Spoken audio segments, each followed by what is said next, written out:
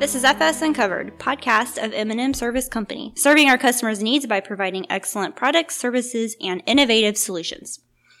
I'm Kristen Marquis, Marketing Assistant with M&M Service Company. Today, I have with me Tony Haber, our Energy Marketing Manager, Tony McLean, our Energy Operations Manager, and David Baker, one of our propane specialists. So today, we're going to talk about tank monitors. What are they, what they do, and how they are beneficial. But first, we're going to get to know Tony McLean. He has not been on the show before. So, Tony, if you could just give us a quick background about yourself and how you came to be with M&M Service and where you are today. Well, I'm actually a native of Greenville, Illinois. Grew up there most of my life. Attended Kaskaskia College and Southern Illinois University at Carbondale in ag business. Worked for a period in the grain market. Spent a little time in the crops business. And then my first foray into the energy business was about 26 years ago. I went to work with a local startup propane company as a driver, completely green. Spent 6.5 years there, by which the end of that time period I was the plant manager and did all the service work. Left there to go to work for a fuel company in the area, Tri-County Petroleum, and was there for 9 years and was eventually purchased by the FS system. Started out there as a driver, moved into the office as, I don't really know what my title was, but did a little bit of everything. And after the acquisition with Madison Service Company, merged in with M&M and got my feet wet with everything. So I'm the operations manager here. Okay, thanks. David, you joined us last fall when we did, I guess it was last spring when we talked about our budget billing and prepay program. So welcome back. It's good to be here. As I mentioned earlier, we're going to talk about tank monitors. So, Tony, can you tell us what is a tank monitor? A tank monitor is basically just what it says. It's a small cellular device that monitors the level of a propane or fuel tank. We started on the program about 7 years ago on a little bit of a trial basis and have just done nothing but grow it since then. It's a small, probably a 3 by 5 inch device that is mounted on the tank, and it attaches to the gauge on the tank. It's a very simple function. It gives us a reading off the tank once a day. It's actually more active than that. Once an hour, it wakes up and takes a reading. It stores those readings. When it makes its call out once a day, it uploads all of them. We can do some other fanciful things with reporting and alerts and updates for higher usage situations. But for the most part, it just takes that reading off the tank, reports it to the main office. At the point that a propane tank gets to 25%, we dispatch an order off of it and make a delivery. Okay, so it monitors the level in the propane or fuel tank digitally, whereas we don't have to physically send out a person to go check what that tank is on. We're not checking it, and I mean, we weren't just checking tanks to begin with. You know, if you want to call it the older school way of doing things, guys routed their deliveries one of two ways. You know, just a route system where they just ran a route, literally just what it says, or they use what they call the degree day system. Degree day system was based off the temperatures, their known history, predictable patterns, and they were coming up with their route off of that. The nice thing about the tank monitors is it takes the uncertainty out of them. The fallback to a degree day system is if you do something different, we don't know it. If you add onto the house, add a heater, put a fireplace in, hook up the garage, we don't know that.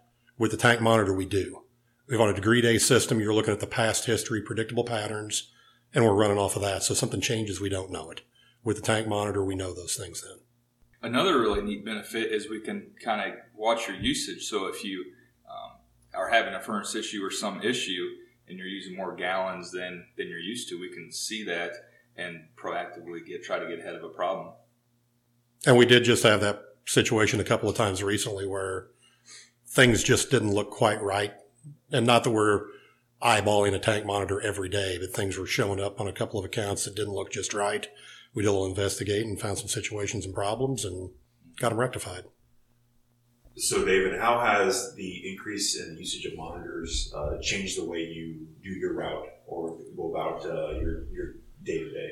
Well, when I first started, we were just kind of playing around with them, checking to see if they're going to be reliable or not. And I ran a degree day system, so I would sprinkle monitors in to my routes based off my cards, my degree day system. The last couple of years, they have been so reliable, and we put so many on there. I have been basing my route more off of the monitor runs and adding the degree day cards into them. And I really think that it is beneficial. I'm not guessing. My degree day cards, like Tony said, if someone has a fireplace and they're turning on at Thanksgiving time more than normal because they have family over, or Christmas time, that I don't know that. And so the monitors have really kept our customers more comfortable and kept me more at peace knowing where they are and when to go there. You got a warm spring to turn on the pool a little quicker. Yep, and so you bring that up. Some customers, when the virus came, they couldn't travel, so they started buying pool heaters, and so they used what they used for vacation money to turn the pool heater on in March. And I have one that did that, started the pool heater in March and turned it off in October because they had the extra travel money, and that's what they chose to do to enjoy their family time with their kids. Pool heaters are great. Get one. And run it on 95 degrees. Yes, set it at 95. A pool hot tub. One thing I would piggyback off of what David said, the pool heaters, the generators, the situations like that. If you have a tank monitor at your location, keep in mind, while the tank monitor helps us when we get into extraordinary usage like that, we need a little help there still. A pool heater can go through so much product so quickly that the way we run them for normal residential heat usage may not be sufficient. You get a generator running, a pool heater running for any length of time, we still need some help there. We need to know that you're going to be running and using it to be able to adjust for that. You guys talked about the benefits of managing a route for our drivers. If I'm the customer, what's the benefit to me? Well, when I get new customers that come from natural gas to propane, their biggest fear is, I'm going to run out. How often do I check my tank? I'm not used to this stuff. It takes all that guesswork out for them. That you can be on my route. All you need to figure out is your payment options here at the company. I can take care of you. You don't have to worry about running your tank out. You don't need to worry about what percent to call me at. We monitor that for you. So it takes that. It gives them a peace of mind if they didn't grow up with propane and know the system. It just like they were with natural gas, they don't have to worry about it. So it's February. It's 5 degrees, 6 inches of snow on the ground. Instead of walking back to my tank and then going back inside and calling you, you just show up. Is that what you're saying? Yep. And so when everybody watches the forecast and that snowstorm's coming, everybody's like, "Oh, I hope I have enough propane." Well, you don't have to hope because you know that there's a monitor on your tank and we're taking care of you. How easy are they to install? They're really quick. It's just pop the gauge out, pop the new gauge in, and the monitors we have now just magnetize right to the tank. And within 5 minutes, you'd have a good install. The computer work takes a little bit longer than the actual physical work, but yeah, in 5 minutes time, you could have your tank monitorized and no longer have to worry about it. So even if there's a monitor on the tank, there's still a physical gauge, so someone could still go look and see what's in there themselves. Yep. There's still a dial, a gauge, just like your normal tanks would have. The only thing you'll really see different is a small cable coming away from the gauge of the tank, and again, probably about a 3 by 5 inch upright plastic device that's magnetized in the tank. Very unobtrusive. You don't see it. Just cable coming off the gauge feeding the monitor. No big antenna, nothing like that. So if someone wanted a monitor or thought they needed one, does it cost extra to have one placed on their tank? There is no cost to the customer. The cost is completely borne by M&M Service Company. The only requirement really is the purpose of the monitor on our end. We use it for routing. We can make the information off the monitor available to the customer, but we're using it to build our route. It's not a situation where we want to put that monitor on and send you the information and you tell us when to deliver. You're going to be in our scheduled delivery program. We route our deliveries off of it and we take care of you.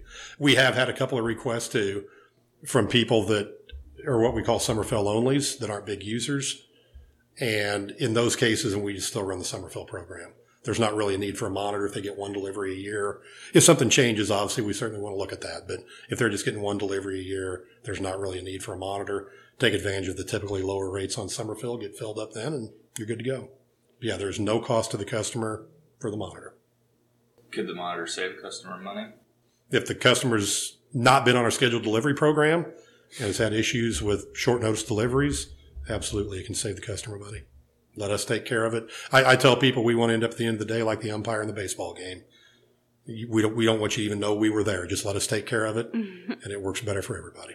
Nice. Okay. Well, thank you guys for telling us about monitors and how awesome they are, really. Being able to read those propane tanks without having to physically go out there and check it, and giving those customers peace of mind, knowing that they will be taken care of. So, before you guys get out of here, do you have an important question? As we're recording here today, it is before Halloween.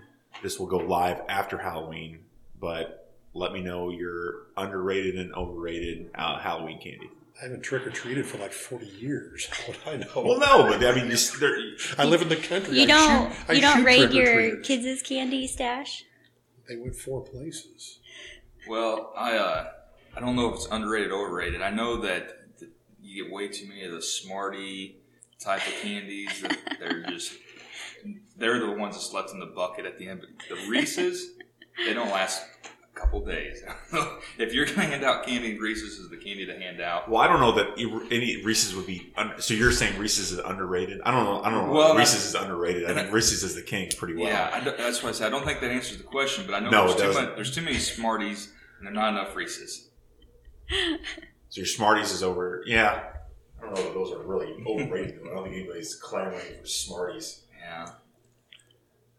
Well, and I'll share out. I guess I don't want homemade popcorn balls. I think those are overrated. I don't think there's anything homemade anymore. Yeah. I think that went away. Well, I still see them, and we don't eat them.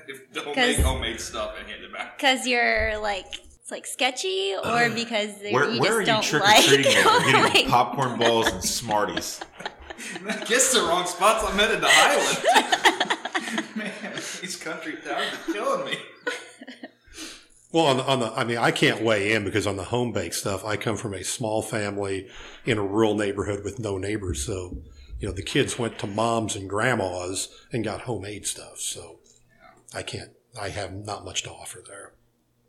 So I like candy corn, so I'm assuming people are going to be like candy corn over underrated. I knew that. Nobody likes candy corn. I mean, obviously it's sold, but I've never met anybody that says, "Yeah, I eat that stuff." You got to drink it with milk. Put some candy corn and a glass what are you of milk. doing to your stomach, man? Peanuts.